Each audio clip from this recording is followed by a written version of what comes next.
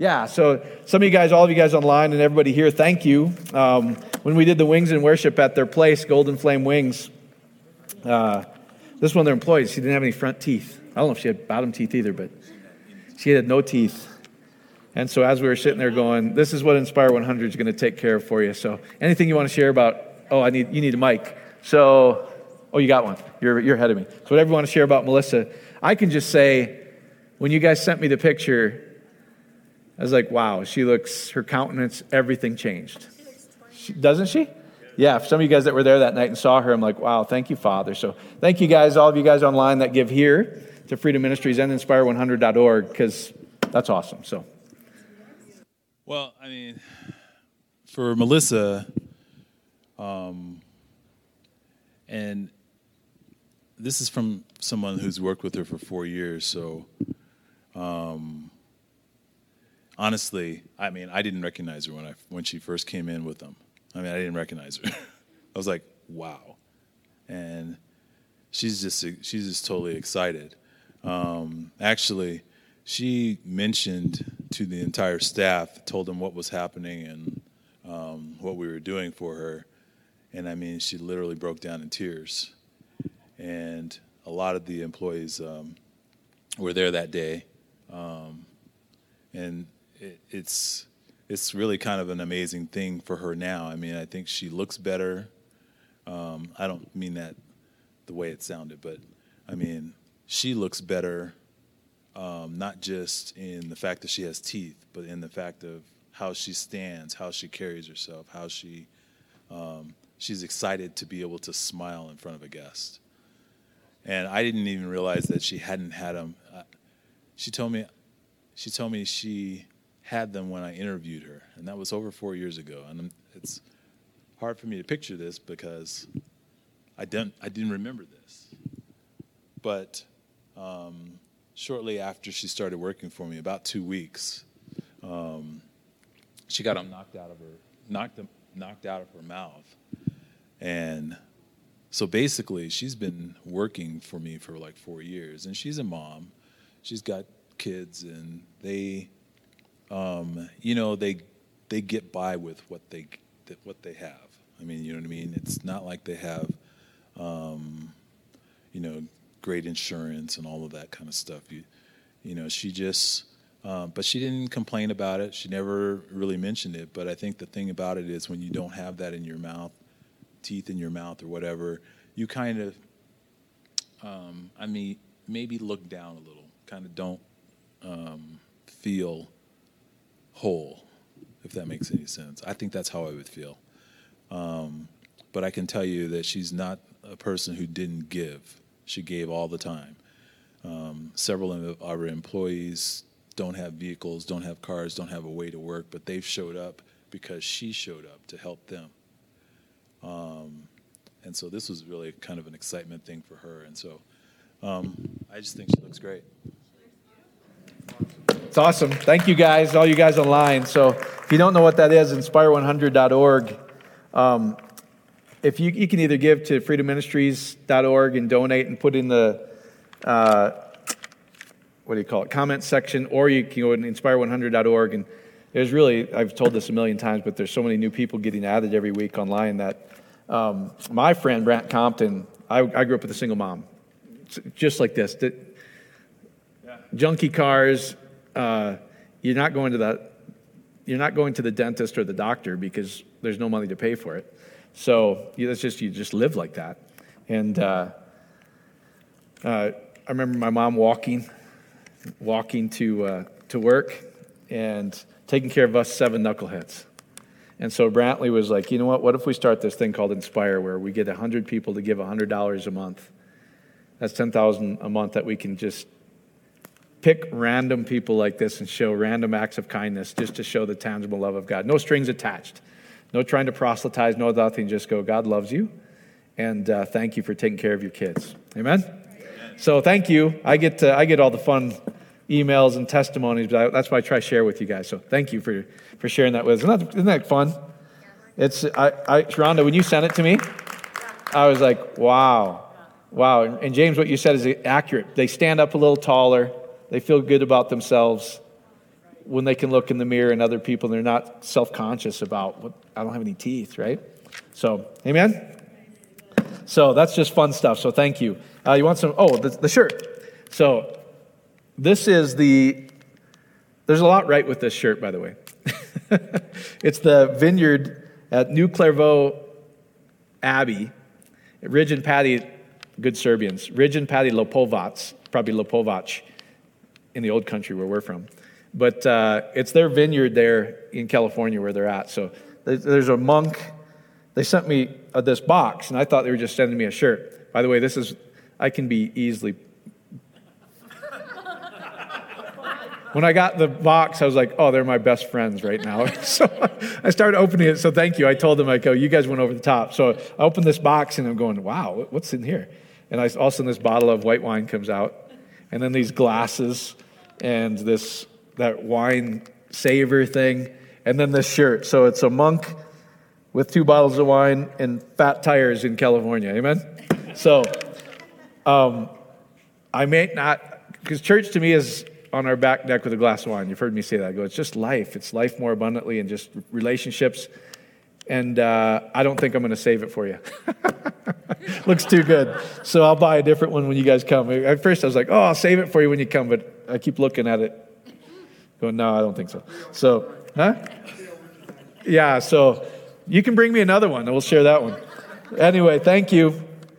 And some of you guys don't know, I just love it. It's like there's people all over the world, and so I go, that'd be fun. Just send it, because I love T-shirts, and so this is just fun. There's people all over. So send me a cool T-shirt and I'll wear it as long as it's not too raunchy. It's called the Vineyard at New Clairvaux, the Abbey at New Clairvaux Vineyard. Clairveaux. Is that how you spell it? Clairvaux. What is that in French? Clearview? What is that? Huh? I don't know. Huh? I don't know. Yeah, this is that's as good as I can get. So anyway, that's what that is. So, hey, a couple testimonies. This is going to be pastor and Bible school night for these testimonies. They're just fun. So first one, Jennifer shared this with us in our prayer group the other day. But so Jennifer O'Fallon, they're in South Carolina, her and Jean.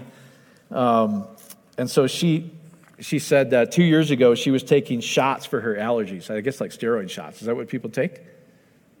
And so just sitting under the good news for 2 years now, she shared in South Carolina they have all these pine trees. Because I walked out and there was pollen everywhere. We get that here, right? There's that green, yellowish mist of everything. And she goes, I realized I don't even have allergies anymore. Isn't that cool? That's just the good news, kind of what we were talking about, Dennis. When you hear the good news, your body heals. It's just, if you sit under it and hear it, it just heals up, which is just a beautiful thing. So thanks for sharing that. That's fun. And then let's see. Here's what I really love is pastors are coming from all over now and just seeing it. They're seeing what's been in Scripture all the time. This mystery that's been hidden for ages but is now revealed, which is the Messiah, the anointed one in humanity. Isn't that cool? And that God was in Christ reconciling the entire creation to himself. Now go share this amazing news of reconciliation. So this is, I'll share a couple of them, then I'll share one. So this is a pastor in Tennessee who, he wrote this. He said, and we communicate back and forth, said, I just want to take a moment to thank you for sharing the good news and blessings to everyone you meet, including my family. We're learning to live in the light of God's goodness and are sharing it with others and are seeing riches and miracles all around us. I've almost seen this for years, but now it's like scales that are falling from my eyes. Isn't that cool? I love that. And this is a friend that has gone through Bible school. And if I can find it. All right, this is kind of fun. And he had shared with me when we started the Love Code, he's like, oh boy, right? Because that's pretty cool, actually, when you see it. Some of the testimonies in there are pretty great, where Dr. Ben, we actually went out and met with him in California, and he used to live here, and he was diagnosed with Lou Gehrig's. And how many of you guys know there's no cure for Lou Gehrig's? But he's healed from Lou Gehrig's, amen? So anyway, so this is what this friend said. He goes, "Hey, Mike, it was 3 years ago today. You were teaching out of the Love Code for the third Sunday in a row. The first 2 weeks, I totally ignored you." Just knowing him, it's funny to me. So it's okay. So, but by the third week, I decided to buy it. I'm laughing with you because it's just funny. The book revolutionized my life. I spent 24 of the next 30 months reading it, rereading it, until it became a part of me. It gave me a new foundation from which to view life, and numerous changes have come as a result. Thank you for your teaching things that are not traditional theology. I love you, Mike. You're a wonderful man. And he had just shared with me recently, he's like, my wife and I have been the freest we've ever been in our life. That's the message I get nonstop, guys. I show my wife, the emails are going, it's just freeing. See, rules and religion keep you in bondage, is what Galatians says, but freedom gets you free. That's really a fascinating thing. So, and this is a great one too. This is a pastor from Illinois, Pastor Paul, and says, "Good morning, Mike. This is Paul, who you've graciously communicated with. I want to communicate a testimony to you from our church. I've been listening to you since January 2019, so a little over a year, and studying what you've been communicating about prayer. I've read the material that you've referenced, and as a traditional charismatic, I've had to wrestle with the idea of what it means to pray and the applications of all the spiritual disciplines. I've become convinced that there's so much more to prayer than traditional teaching that I've received as well as I have taught, actually. As a pastor, I've been asking God how to introduce this to my church, and God gave me the opportunity.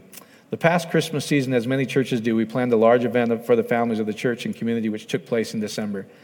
The Monday preceding their December event, one of the organizers became very ill with shingles. She broke out with sores all over her face and was in great pain. She came into the church to attempt to get some work done while nobody was around.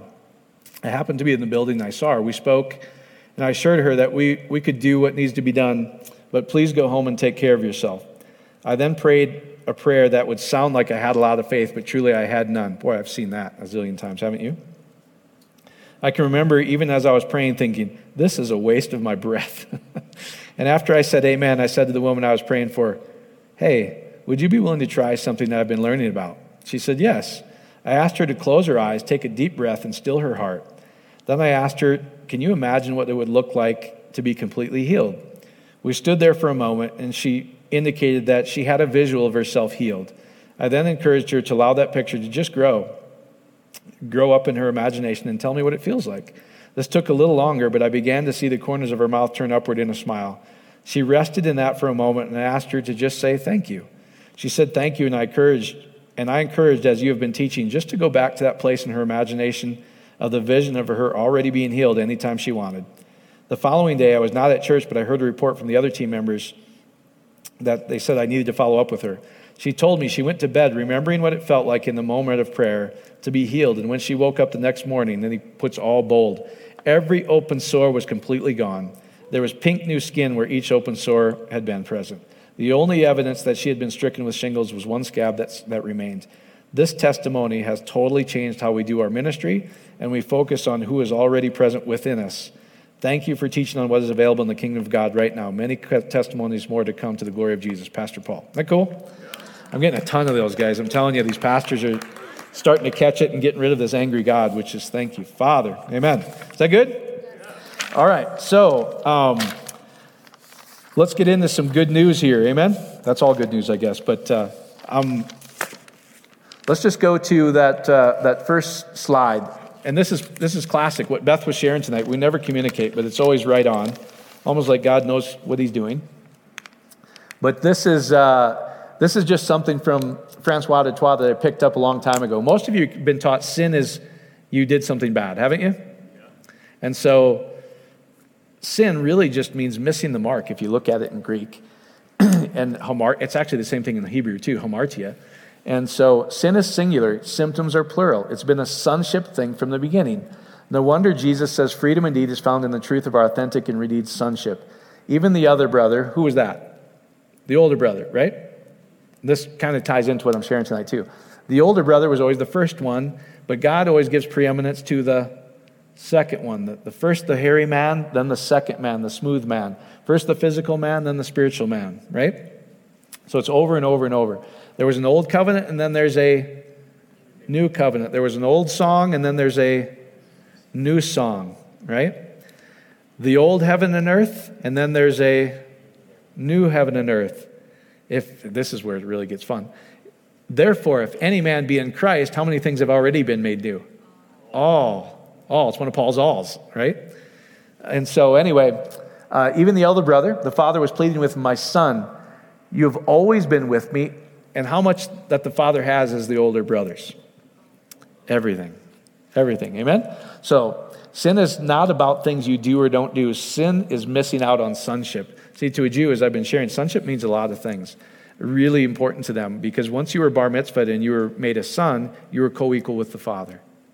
Now that's a shocking thing, but all of the narratives and the metaphors in Scripture about being the bride of Christ, this mystery that Paul shares in Ephesians, he talks about human marriage, and then he gives us the zinger at the end. He goes, but I'm not even talking about human marriage. I'm talking about Christ being one with the church.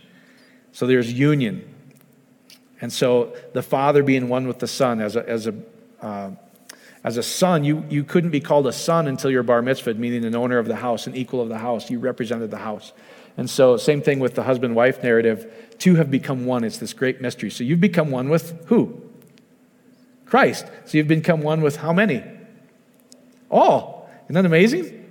Now, isn't that mind-bending if you actually think about it? So when you pray, you carry the same weight as who? Jesus, the Father, the Holy Spirit, the whole kit and caboodle. Isn't that amazing?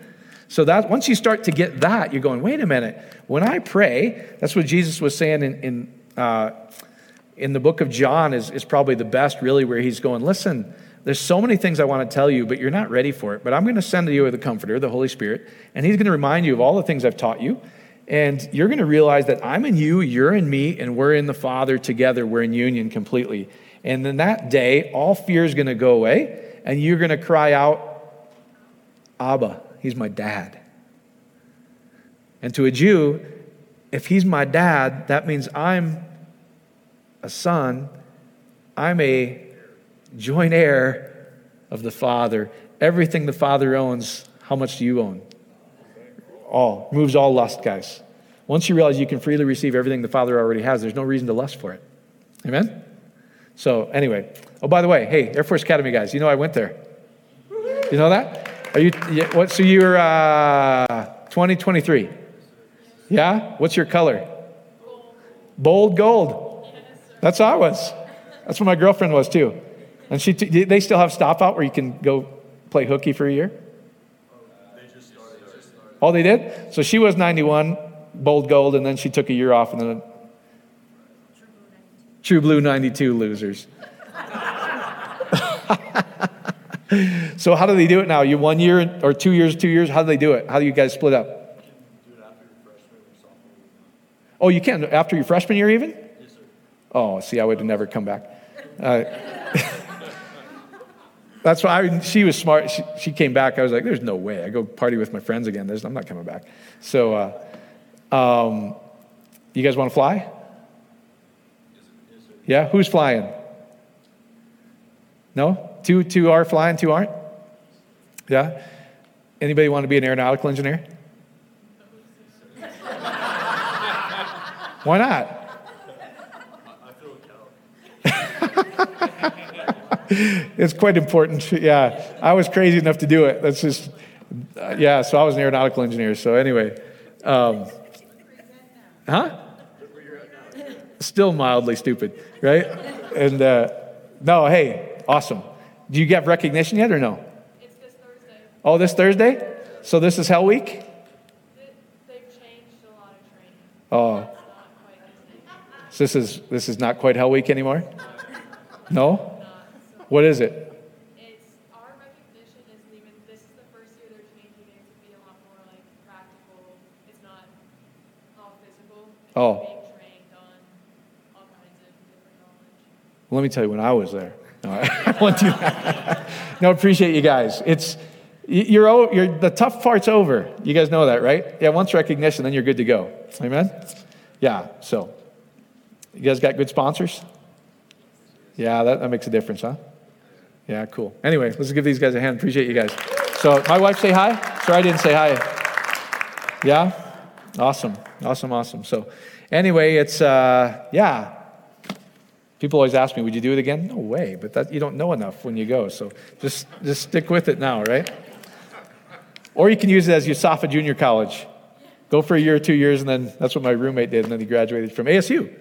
He graduated from ASU, so anyway. All right. Okay, so, hey, we've been talking about Noah's Ark and all these stories, and so I want to share with you just a couple things. So what do we do with these angry God stories, right? Well, if you read the Old Testament, it seems like God's kind of ornery, doesn't it? And he's like bashing babies' heads against rocks and drowning. You know, I was thinking about this the other day, like how can we understand this? So when we had with fires here, and some of you guys remember it was coming in so fast, and like all the ranchers that were around us and Flying W Ranch and everything, this fire is coming in, and all these animals are in danger. And so the ranchers at Flying W Ranch, they just took trucks and drove through the fences so the animals could get out, right, and weren't consumed in the forest fire. That makes us feel good, doesn't it? That we have compassion. But somehow we've been taught these stories that God would drown every human being, and drowning doesn't sound like a good way to die, does it? So if we take the flood narrative as literal, somehow this loving God who loves everyone, who's never kept record of wrong, is willing to drown every human being except 8. So you better be part of that 8. And virtually every innocent animal. What do the animals have to do with this? See? But if you're going to take it... Now, here's what's really interesting. Most humans that I run across, honestly, they have more compassion for animals than human beings. I really mean that. It's really true. It's kind of sad, but it's really true. Because they become like the God that they worship. Yeah, because it's easier because they're innocent, right? Well, what's really interesting is the Father looked at us as innocent. It's like for me to see an animal hit by a car, I can't handle it. Yeah, so how about... That's kind of a guy thing, too. We got to stare and look. I ran out caddy years ago, and this guy ran out. I don't know if he robbed Walgreens, but he ran out, hit the car, and he just flew up in the air. I'm like, oh, cool, I'm stopping. He's like, please go. Please. We're just crazy, I know. So, but I think about this is, how can you trust a God, honestly, that would drown every human being almost, and virtually every animal? But we have a hard time, except if these farmers in Flying W, if they would just let all those animals just perish in the fire, were consumed, whether it was a flood or whether it's a fire, we would go, that's just not right. So somehow we're saying we have more mercy, we have more love than the Father who's the source of love. You see where our problem comes. So how does this work? So if we have this angry God, all these stories of destruction, of fire, it seems like somehow he's unloving and unmerciless. So what do we do with things? And this is what I've been really trying to share with you guys is because this idea of Scripture is totally inerrant, and if you want to believe that, that's fine. It's just really that is a 200-year-old doctrine.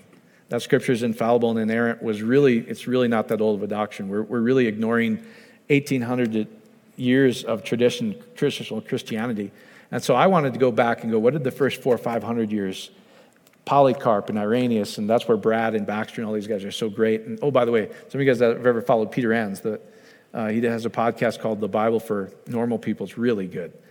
And he kind of jokes on there. He goes, I realized that Apostle Paul, could not teach in the Bible school, the seminary where he was learning about Paul, because Paul introduced all these stories as allegory. That's how he interpreted them, where we took it as literal. So if you wanted to literally read the Bible, we should probably read it how Jesus wrote it and how Paul read it. Wouldn't it be good? They looked at all those Old Testament stories as types and shadows, but not the real thing, or allegory, a story. Does that help you guys? So if you really wanted to read it literal, it's not taking it literally. All this destruction, these floods, is everything else. It's going, what's the deeper meaning behind all this? What's the allegory behind it? That's more literal reading of the Scriptures. So that was hard for a lot of you guys, because they're like, why do you want the flood so bad? Why do you want it to consume every human being? Or why do we want hell so bad, right? It's a fascinating thing. So anyway, I looked up allegory on Google. You can look it up at Wikipedia and Webster's, whatever you want. A story, a poem, or a picture that can be interpreted to reveal a hidden meaning, typically a moral or political one. And that's exactly what Scripture says. Jesus said the same thing on the road to Emmaus. He says, the law, the Psalms, and the prophets are written about who? him.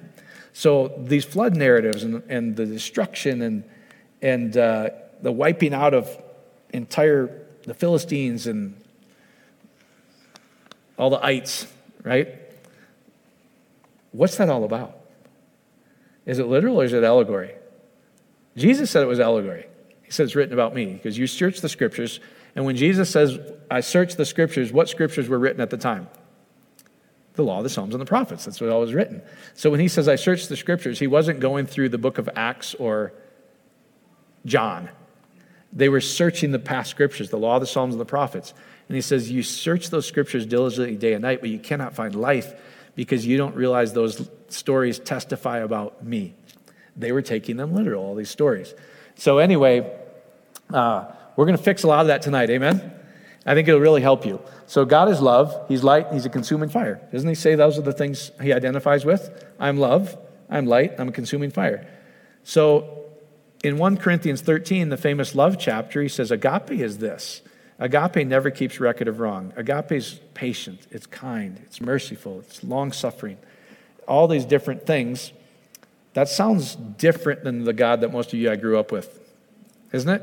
The God I grew up with, because Dutch Reformed, my father was Catholic, if you get out of line, he whacks you, right?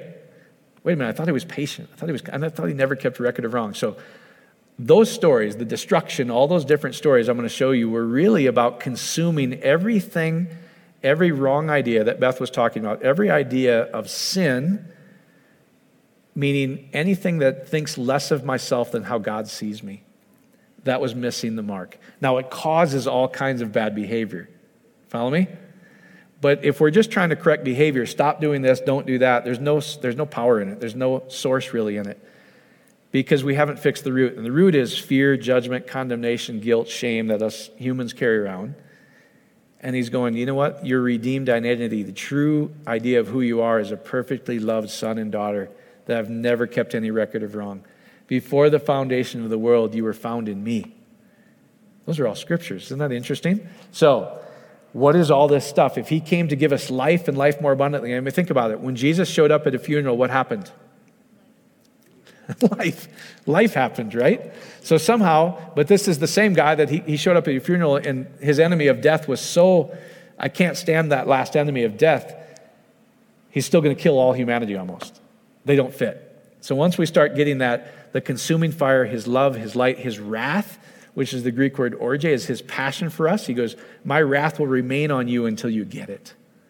And I'm going to burn up every wrong idea of who you think I am as the loving God and who you are, thinking that you're guilt, shame, all these different things. And all that's going to be left is silver, gold, and precious stones. That's scripture, amen? We'll even cover the scary stuff in Revelation about the lake of fire and brimstone. Sound good? Guess what? It's actually really positive. So let's go to this next slide real quick. So, all right, just a little review. So this is the flood narrative. Okay, now if you must believe that God drowned everybody, okay, I just think you're going to have a really hard time trusting a God like that ultimately. Something's going to happen and there's going to be this judgment. And so Genesis 6:4, you know the whole thing. So there were giants. Now, King James says Nephilim. Now, gosh, if you turn on Christian television, there's these guys like trying to find dinosaur bones and stuff and go, this was one of the giants. And come on, really? So we really believe that there were superhuman things that came down and had sex with the women and then produced these crazy things called Nephilim? But Jesus said the law, the Psalms, and the prophets are written about him, and I don't see him talking about giants came in and had sex with women and now I got to destroy everybody because of that. Do you see him doing that in the scriptures? Does he ever change? So if he came the first time and he goes, I didn't come to judge you, I came to heal you, and he's never going to change,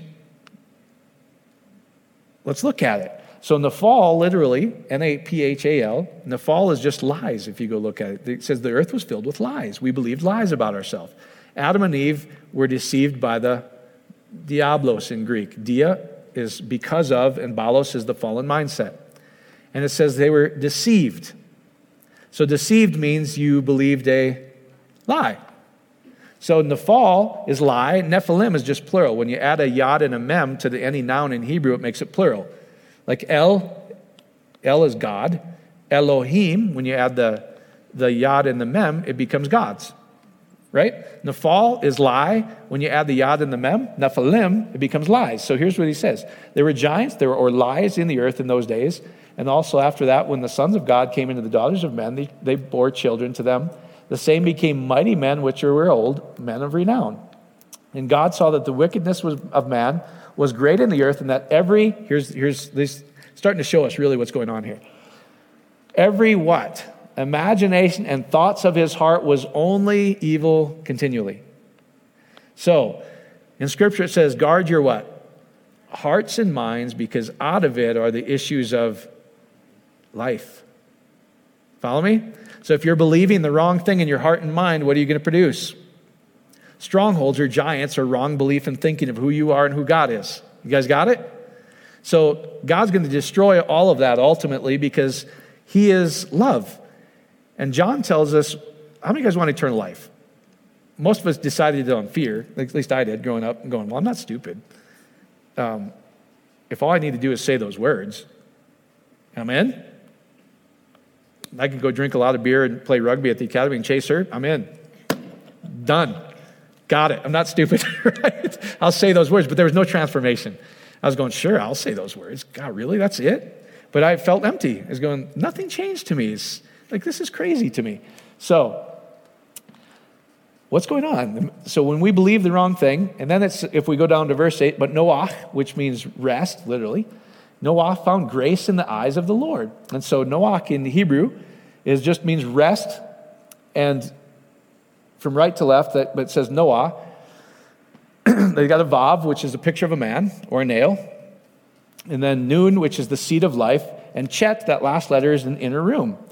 And so when it said, Noah, make for yourself an inner room, an inner chamber made of wood. And then he says in there, pitch it inside and out. But I showed you last week, if you look at the Hebrew, it says, and what you do inside that inner room is exactly what you're going to experience on outside the room. Sounds like the Lord's Prayer in the parable of parables, doesn't it? So here's what he's literally saying. All sin is missing the mark. God said, I came to give you life and life more abundantly, didn't he? He's only life. Like I said, if he came to a funeral, life happened. Follow me? So he's not going to change all of a sudden because even a lot of the grace preachers, I was looking at some of them today and just watching kind of what they're doing, and they're going, well, this was before the cross, but after the cross, he's happier. Well, then something happened because he's not changeable. There's no shadow. There's no turning. He's the same yesterday, today, and forever. So don't give me this. He was different before the cross and different after. I've heard almost every grace preacher teach that. That still makes me uneasy because they're going, wait a minute. I know I'm not that cool, and I mess up every now and then. And if he was willing to whack him then, somehow now because he got his pound of flesh, he's going to like me. That's not love. That's not forgiveness. I still feel a little guilty, right? Somehow I'm supposed to really be excited about that. And so here's what he's saying. The flood of lies. So if he came to give us life and life more abundantly, but we don't think we're worthy to receive it, are we really going to experience it? No, because he says your heart and mind are where the springs of life come from. But if you don't believe it here, which is just faith, being persuaded of something, you're not going to experience it. That's just the new covenant. And so here's what he's really saying. He goes, here's how you overcome every lie in your life, every Nephilim, all these giants that, whether it's abundance, whether it's lack of health, whether it's lack of joy, whether it's lack of love, all these giants, and ultimately death. Right? That's the last enemy that's going to be destroyed, and he conquers death by death. We'll show you that in Revelation. It's pretty fun. But he's like, I've conquered everything, and I've done all the work, and now you're my son and daughter, and I just want you to receive what I've done. Well, how do we do it? We do it by planting the seed of life in the inner room, and what the Father sees us do inside, the Lord's Prayer, we're going to experience outside. You see how Noah is removing all the wrong lies that we believe about ourselves and God. Isn't that better? It's way better. And that's how Paul and Jesus interpreted the Old Covenant stories. But what about the flood? So I'm trying to help you guys because I got a lot of that. I was like, wow, these Christians of love sure like killing everybody. It's a fascinating thing. So That sounds like the parable of parables. And Jesus said, if you don't understand the parable of parables, you're going to miss everything I taught. Because I teach in parables, and without a parable, I teach not. Isn't that what he said? So did he teach in parables or not? Well, according to your book, he said he taught in parables. You guys okay with this so far? All right, let's keep going. Let's go to this next slide. So that's just little. All right, Romans 9:9. So this is where we get into all these different things where Esau I hated, but Jacob I loved. Does that sound like love? So what's going on? I'm going to show you, because Galatians, it talks about it too. So Romans 9:9. For this is the word of promise. At this time will come, and Sarah shall have a son. Sarah was married to who? Abraham, right? So Abraham, if we're going to take scripture literally, Abraham and Sarah, they're not having any kids. They're not producing anything. So what happens? You guys know the story, right? They go, hey, go have this little deal with Hagar and go produce a son, Ishmael. Follow me? All right. So he says, this time will come and Sarah shall have a son. Not only this, he's going to give us another example, but Rebekah also conceived by one, even by our father Isaac. So Abraham gave birth to Isaac and Ishmael, right? Two different moms is what it says. And then he's telling us what this is about. And not only this, but when Rebekah also had conceived by one, even by our father Isaac, for the children being not born yet, neither having done good or any evil, that the purpose of God according to the election might stand, not of works, but of him that calleth, or surnamed, or I'm going to make you part of the family is what a calling is, right? I've shared with you a zillion times. To be named, believing in the name of Jesus is not being able to quote, I believe in Jesus. Scripture even says, well, even the fallen mind, the diablos, believe in Jesus. Big deal, right? What does believing in the name of Jesus really mean? I'm a family member. My kids are Popovich, but he goes, there's a name above every name. And you're surnamed a member of God's family.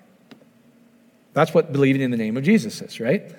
So once you believed in that name, like, you kidding me? That's my source. I'm a family member of God. That's really what believing in the name of Jesus is. So anyway, the children not being born yet, meaning this wasn't their deal. Jacob and Esau, in this case with Rebekah, hadn't done anything yet, but God tells them, it was said unto her, the older shall serve the younger. So who was born first in those examples? In Abraham, who was born first? Ishmael. With Isaac, who was born first? Esau. Both of them, according to custom and Jewish custom, the firstborn would receive the father's blessing, right? But God is showing us that goes, my ways are not your ways. I'm going to show you the second son is what always receives the blessing. To show you that there's no humanity or works or flesh involved in this thing. It's all by promise. I promised you're going to be my son, and I'm going to come through. That way we can't earn it. So if we didn't earn it, we can't lose it. You understand that? Because if we think we earned it, two things are going to happen. You're either going to really feel really guilty because you know you're not that good. Feel shameful because, gosh, I've been a Christian for 20 years. I should be way beyond this. I get that all the time. So now you don't feel worthy to receive. Or you think you're so awesome. Look at all these rules that I've followed. I'm way better than him or her, whatever.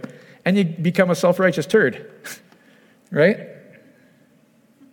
That's the older brother in that story. He's like, listen, I've done all these things. I've served you from the whole time.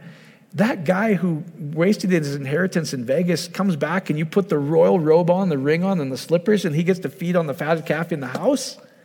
That's not fair. Look at all the work I've done. What does God say? Man, come into the house. Everything I've had has always been yours. Cool? You starting to get this? So then he says, the elder shall serve the younger. So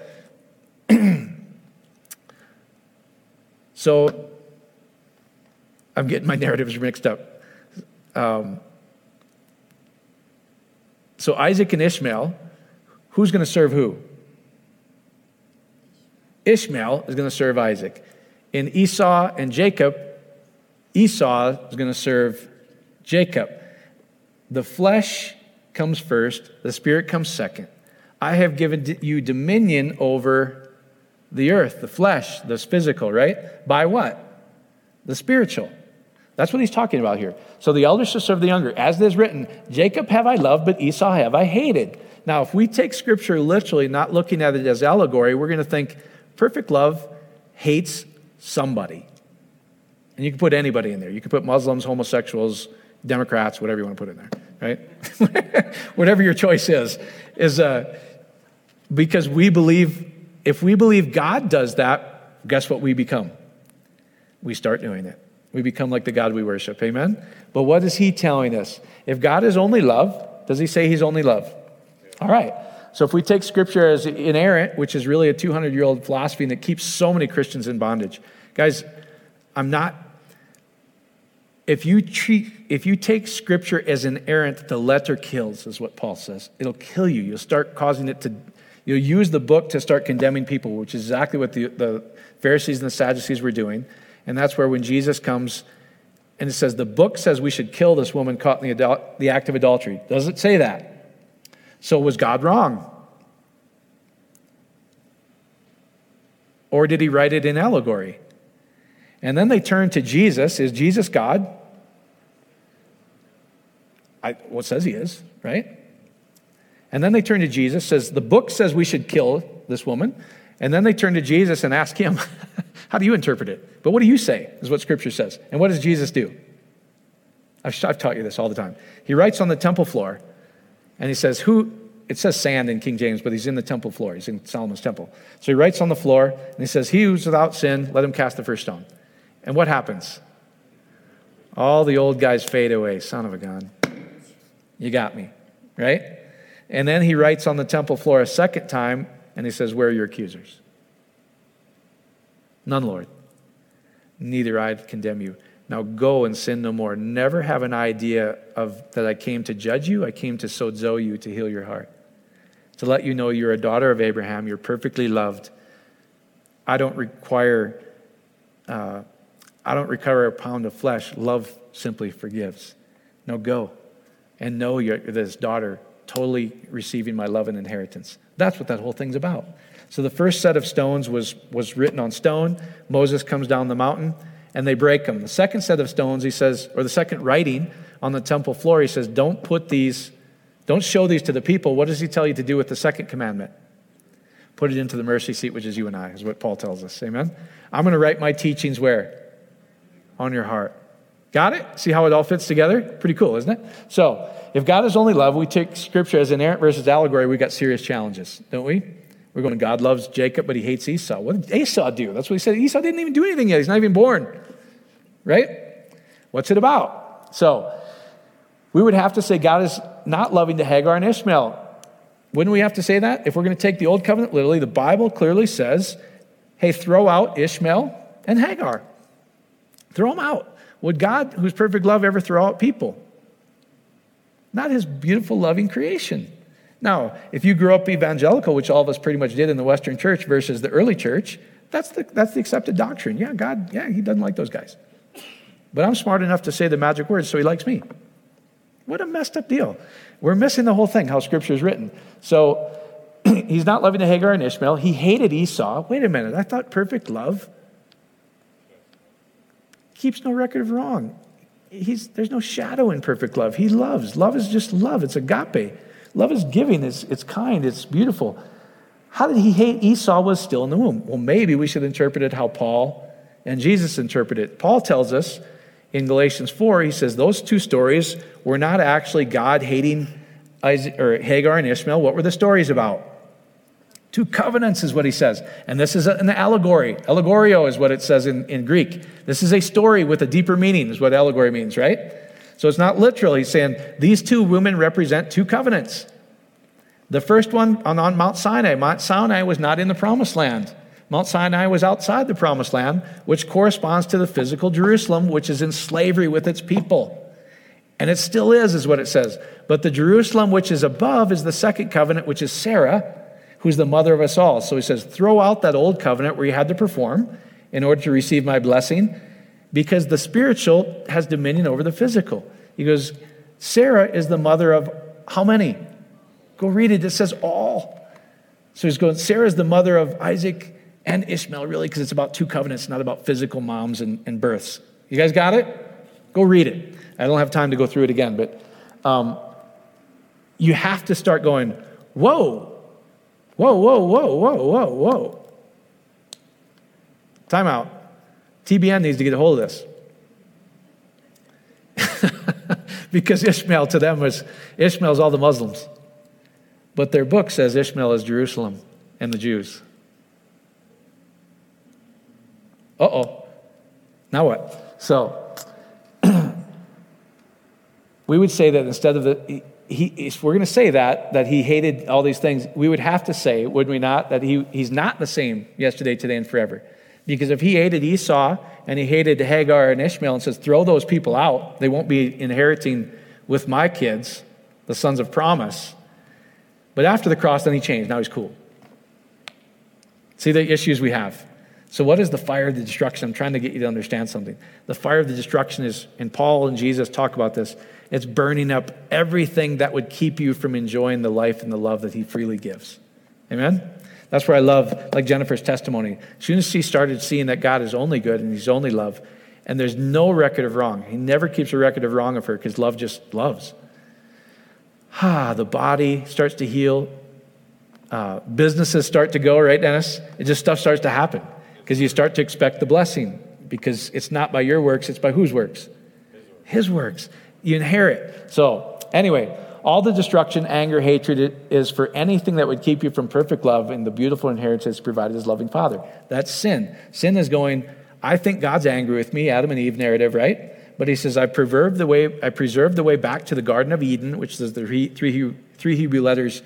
Because I preserved a way back to delight, desire, all the feminine things that a bride would love. Like Psalms 37 talks about. I preserved the way to daintiness, delight, and desire. And it's between the two cherubim on the east end of the garden, which we've showed you a zillion times. The cherubim in the Ark of the Covenant, the cherubim on the end of the garden, in the temple. Paul ultimately tells us, don't you get it? All those stories are about you.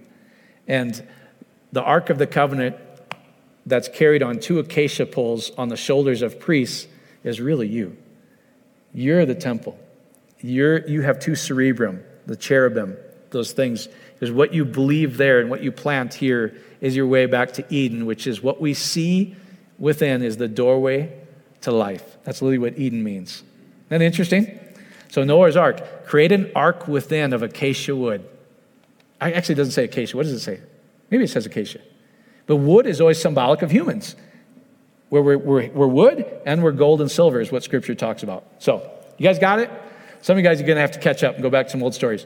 But the destruction, anger, hatred is to remove anything that would keep you from seeing that he's perfect love and he's already freely given you everything that pertains to life and godliness. Cool? You guys good? So, let his consuming fire burn up everything that says God is not love. It consumes all guilt, shame, fear, feelings of unworthiness. But what about Revelation? Should we go there? What about fire and brimstone and Sodom and Gomorrah? Let's go to this next scripture. So, all right. Revelation. First of all, let's start in Revelation 1. Oh, by the way, I should share this with you.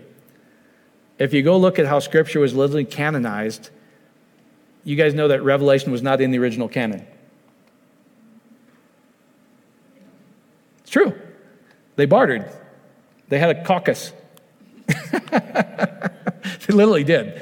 So they got together and go, are you for Bernie or for... You know? It really was put together that way. It's kind of like it kind of rocks your Scriptures inerrant. But if you actually go look and study it... So I would just share this with you. Revelation was not one of the books originally added. Revelation and Hebrews were two that were kind of bartered. I go, we'll give you Hebrews if you give us Revelation. This was years after the original canon. Isn't that interesting? So please do not use the book of Revelation where it says at the end, do not add anything to this book. So we're using that as proof text to a book that was added to Scripture years later. Weird, right? So don't worry about that stuff. Because if he keeps no record of wrong, he's not that concerned. Follow me? Because the second set of writings or commandments is written where? On your heart, right? So, all right, so Revelation 20:10. Revelation 1 says the apocalypsis of who? The Antichrist? Jesus Christ. So apocalypsis means the unveiling, meaning I can finally see Jesus for real. And that was what happened to Shaul, to Paul. Saul was at the stoning of Stephen, killing Christians in the name of God because his book said to do it, right? The letter kills, but the Spirit gives life. So Shaul, this shin, Raylene and I have been talking about this a lot. Shin in Hebrew is a consumer, a devourer. It's big teeth, right? It's like the naked mole rat's teeth. Follow me?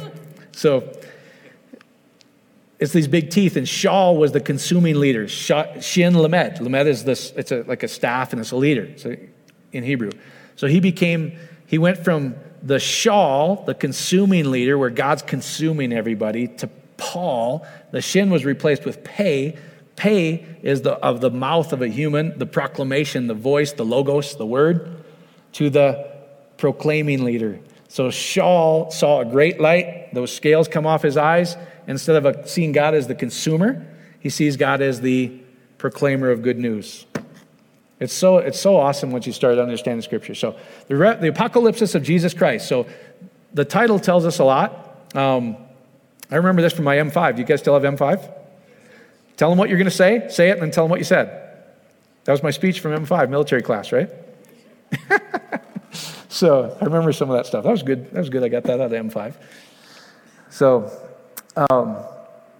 So whatever this is, it's the unveiling of Jesus Christ. So Jesus Christ, he identifies himself with love.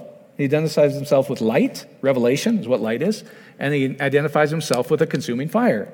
So whatever his love, his light, and consuming fire is, it has to be in Jesus' nature and character, does it not?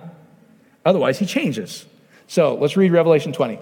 Because Revelation is one of those where people don't go and they say Trump is the Antichrist, and it used to be Obama and Clinton, and now it's, I don't know who they pick.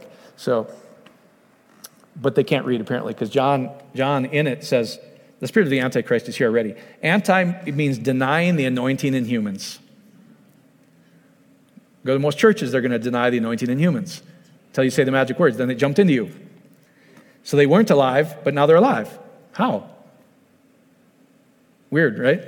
So, all right, Revelation 20. And the devil, that word is what?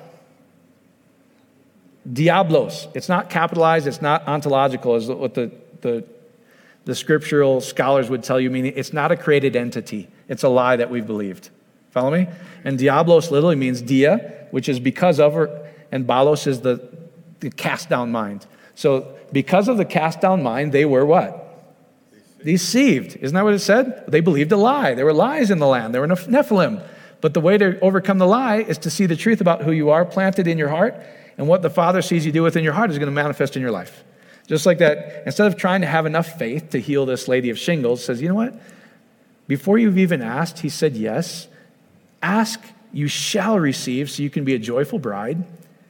Isn't that good? All through Scripture, prayer is, there's never he's going to, put it this way, everything you've been taught about prayer is probably not scriptural, most of you guys. He's not, sometimes he answers, sometimes he doesn't, sometimes he says no. He says, whatever you ask shall be done so that the Father may be glorified in the Son. Ask, you shall receive, so your joy may be full. Over and over and over. It's God answers prayer, period. End of story, right? So, it's not hard. So, all right. So the deceiver, the cast down mind that deceived them was cast into the lake of fire and brimstone, where the beast and false prophet are and shall be tormented. John tells us perfect love casts out fear, because fear has the eye of torment. But now in John, in the book of Revelation, there's torment. So you better say the magic words, are going to be tortured forever and ever. Bizarro world. I love you so much, I created this place. In case you spite me and don't love me back, I'm going to torture you forever. That was my proposal to her when I was trying to win her over. It's nonsense to us when we understand how would a father treat his kids and how would a husband treat his bride. Somehow we're saying we have more love, mercy, and compassion than the source of it all. But maybe Scripture actually is beautiful. So let's look at this. So, and death and hell, go down to verse 13. And death and hell, that death and hell is Hades, where you can't see. Ha is negative and is not being able to see. Hades is literally, it's translated hell in King James and everything else, but it's really Hades. Death and hell were cast in the lake of fire. This is the second death. And whosoever was not found written in the book of life was cast into the lake of fire. So let's look at this. All right. So the deception, the devil that deceived them was cast into the lake of fire and brimstone. Let's look at fire. So the word fire is that Strong's 4442, which is the Greek word pure. In Scripture, I'm just reading it right out of Strong's and Helps word studies, okay? I just copied it word for word. Fire. In Scripture, fire is often used figuratively. That's what Jesus said. He said these things are myths and allegories about a deeper meaning, right? If you read it literally and inerrant, it'll probably kill you, and we're going to cause death out of it. But if you read it as allegory, you're going to find life in it. So what does pure mean?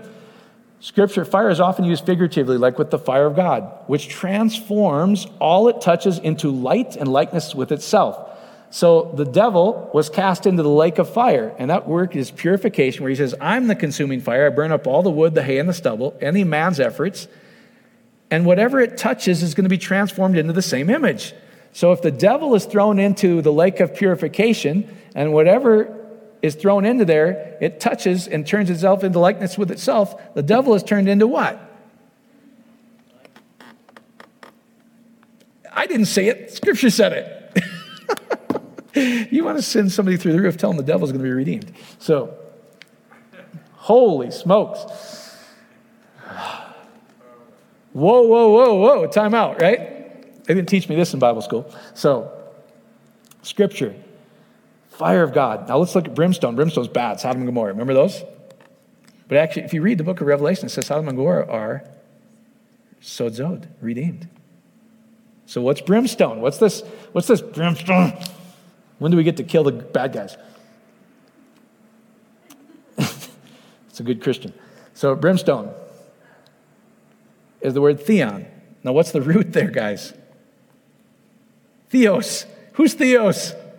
It's God. So theon, it literally is theon, 2303 in Strong's, equivalent to divine incense, because burning brimstone was regarded as having power to purify and to ward off contagion. So are you reading this? It says all lies, all deception is going to be thrown into the lake of fire and God's presence. And whatever it touches, it transforms itself into the same image and purifies whatever it touches. Oh my gosh, right? Now, what's tormented forever and ever? See? I told you. We get to kill him in the end. Maybe not, because it's the revelation of Jesus Christ. So if you go look at torment, John tells us perfect love casts out what? All fear. Most evangelism is fear-driven. If you don't say these things or accept him before you die, what's going to happen to you? Too late. Told you. Right? Every knee's going to bow. Sad, actually. Because maybe it doesn't mean that. So torment. Strong's 928, and it'll say right there, it says basanizo, but it's from the base 931, basanos. Now, what's God talking about? He's talking about a lake of fire which purifies, and he's talking about brimstone which purifies. Doesn't it? Basanos, originally a black silicone-based stone used as a touchstone to test the purity of precious metals like silver and gold. So here's what he's saying. All the lies, all the things that you've believed about me that were incorrect, and everything you believed about yourself that's incorrect is ultimately going to be burned up by my consuming fire and my presence, Theon. And we're going to test you for purity for the ever and ever and ever to make sure that all you see is me is love, and all you felt is love, because eternal life is knowing perfect love is what John says, right? So how can you have intimacy with the Father, Son, and the Holy Spirit if you see him as not perfect love? So the fire, the brimstone, touchstone is everything to make sure you can enjoy perfect love the rest of your life. Now, if we read in the narrative, if we go down to the end, it's here. So it says they opened two books. They opened one book, which was the book. There were two trees in the garden, weren't there? So how many books do you think there are going to be? Two. One who eats from the tree of the knowledge of good and evil. If you're written in that book, what does it produce? The law was given so that distortion and feeling guilty, sin would actually increase, is what it says. But the Spirit was given so you could be transformed. The Spirit purifies, transforms, right? So if you already understand perfect love and you start to experience him here, The second death is going to have you're going to be found in the book of life. What if you're not in the book of life? What's going to happen to you? It tells us. Whoever was not found written in the book of life was cast where? Into the lake of purification. And it's going to burn off every idea and transform itself into whatever it touches, so you'll ultimately see him as perfect love and life. Now my name is written in the book of life. The death of death, the death of Hades. All my enemies are destroyed. All you're going to see is love, life, perfection. Get it? Yes. Isn't that beautiful? Yes. All right, so you can stand to your feet. Does this help you? It's a little different because I just wanted to show you, I wanted to get rid of this angry, scary God stuff. Follow me? And a lot of you guys, if you grew up like me, evangelical, whatever, all you've heard is scriptures inerrant. And remember the sheep and the goats and all these stories where they're not taking them as allegory, they're taking them as literal. Well, if we're going to take them as literal, it has nothing to do with you and I. It has something to do with sheep and goats. We're fine. The sheep and goats might not be, but we're fine. No, that's allegory. Well, which one is it? They want to take stuff literal, and it's not. The second commandments are going to be written on your heart. You know intuitively that he's love. And all these scriptures, your head's going, wah, wah, wah, wah, wah, wah. So sometimes when the first time you hear it, I'm telling you, if you hear it long enough, you'll go, I finally get it. And all my ministry, my life, my businesses, everything starts to be transformed. How many of you guys are more free than you've ever been? And don't say it if you're not. It's really amazing that all the testimonies we're getting all over the world. Healing and businesses and whatever. So, all right, let's go to the last slide. Because the destruction. I'm going to destroy everything that's not of God. Anything that's not of love. Because that's who he is, right?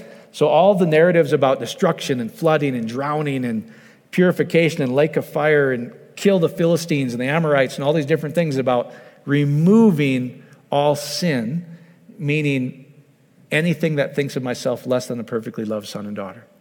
Does that help you? All right. So don't let reason or whatever you deserve and not rob you from your inheritance. I don't care what it is. So this lady was dealing with shingles. You moms and grandmas, if your kids had shingles, would you do anything to take their place or heal them? Come on, how if you understand that being an earthly mother and father is what it says, how much more does the source of perfect love understand that? Before you've even asked, I've said, of course, I'm love, I'm life, I can't have shingles. That's a lie. It's a lie in symptoms. Does that make sense? I'm not saying it's not real. It's real to you. It's physical. But instead of begging God to heal you, you just do what these guys did. I believe I have already received it. So you start to picture a scene where I'm already healed. How would I feel if I was perfectly healed? And you just let that bubble up until it becomes real. Because Jesus tells us, Lord, teach us how to pray. Don't use a bunch of words because they think God's going to hear because of your many words. He says, go within. Go into your prayer closet. Go into the secret place. And what the Father sees you do within, he's going to see and perform. Just like a seed is planted in the earth, what you can picture within is exactly what we're going to experience without. It's exactly what happened to this lady, isn't it? She saw herself loved. She saw herself perfectly whole. The next morning, all shingles gone. Isn't that a better way to pray? It's a better way to pray, right? I'm just using testimonies that we've had over the last few weeks. So here's what most people don't believe. So faith does worketh by love is what I wrote. So faith becomes effectual, dynamite, dunamis power in it when we know we're perfectly loved. It's really hard to have faith when we think he's still angry at us because we'll never feel deserving typically. Once we realize, like, wait a minute, he loves me perfectly. He's already provided everything that I need for life and godliness. Yeah.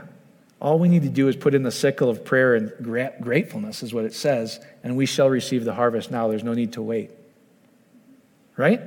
So what if you want a business to do some miraculous things? You see it as already doing those miraculous things.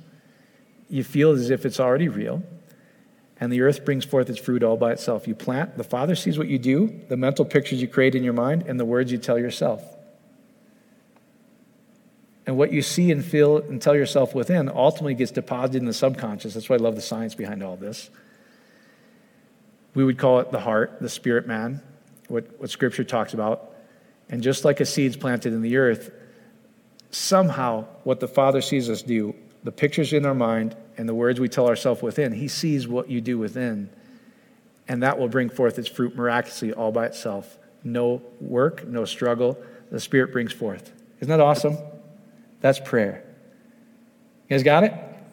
So what if you just some of those testimonies, like, what if you want an increase in your job or your salary, etc.? What do?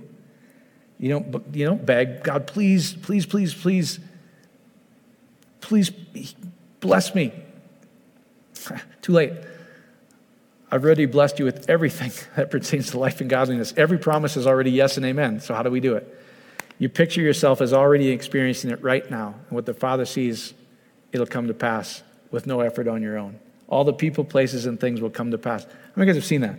I've shared all those testimonies where people they're receiving miraculous increases in their businesses, jobs, houses, abundance, health, joy, restoration of marriages. Ooh, there's some good ones coming. Some really good testimonies coming. Some people are communicating with me. It would seem impossible, these things, but their marriage is going to be restored. Amen? Really good ones coming. And what are they doing? They're not nitpicking and trying to get their spouse. They're seeing their marriage, that relationship already whole and restored and feeling as if it's already real, trusting the love of the Father to bring it to pass. That's true faith. Amen? So, Father, we love you, we praise you, we magnify you. Just thank you that you're perfect love, only light. And let us just see that light. Let it shine in every area of darkness so we can receive it.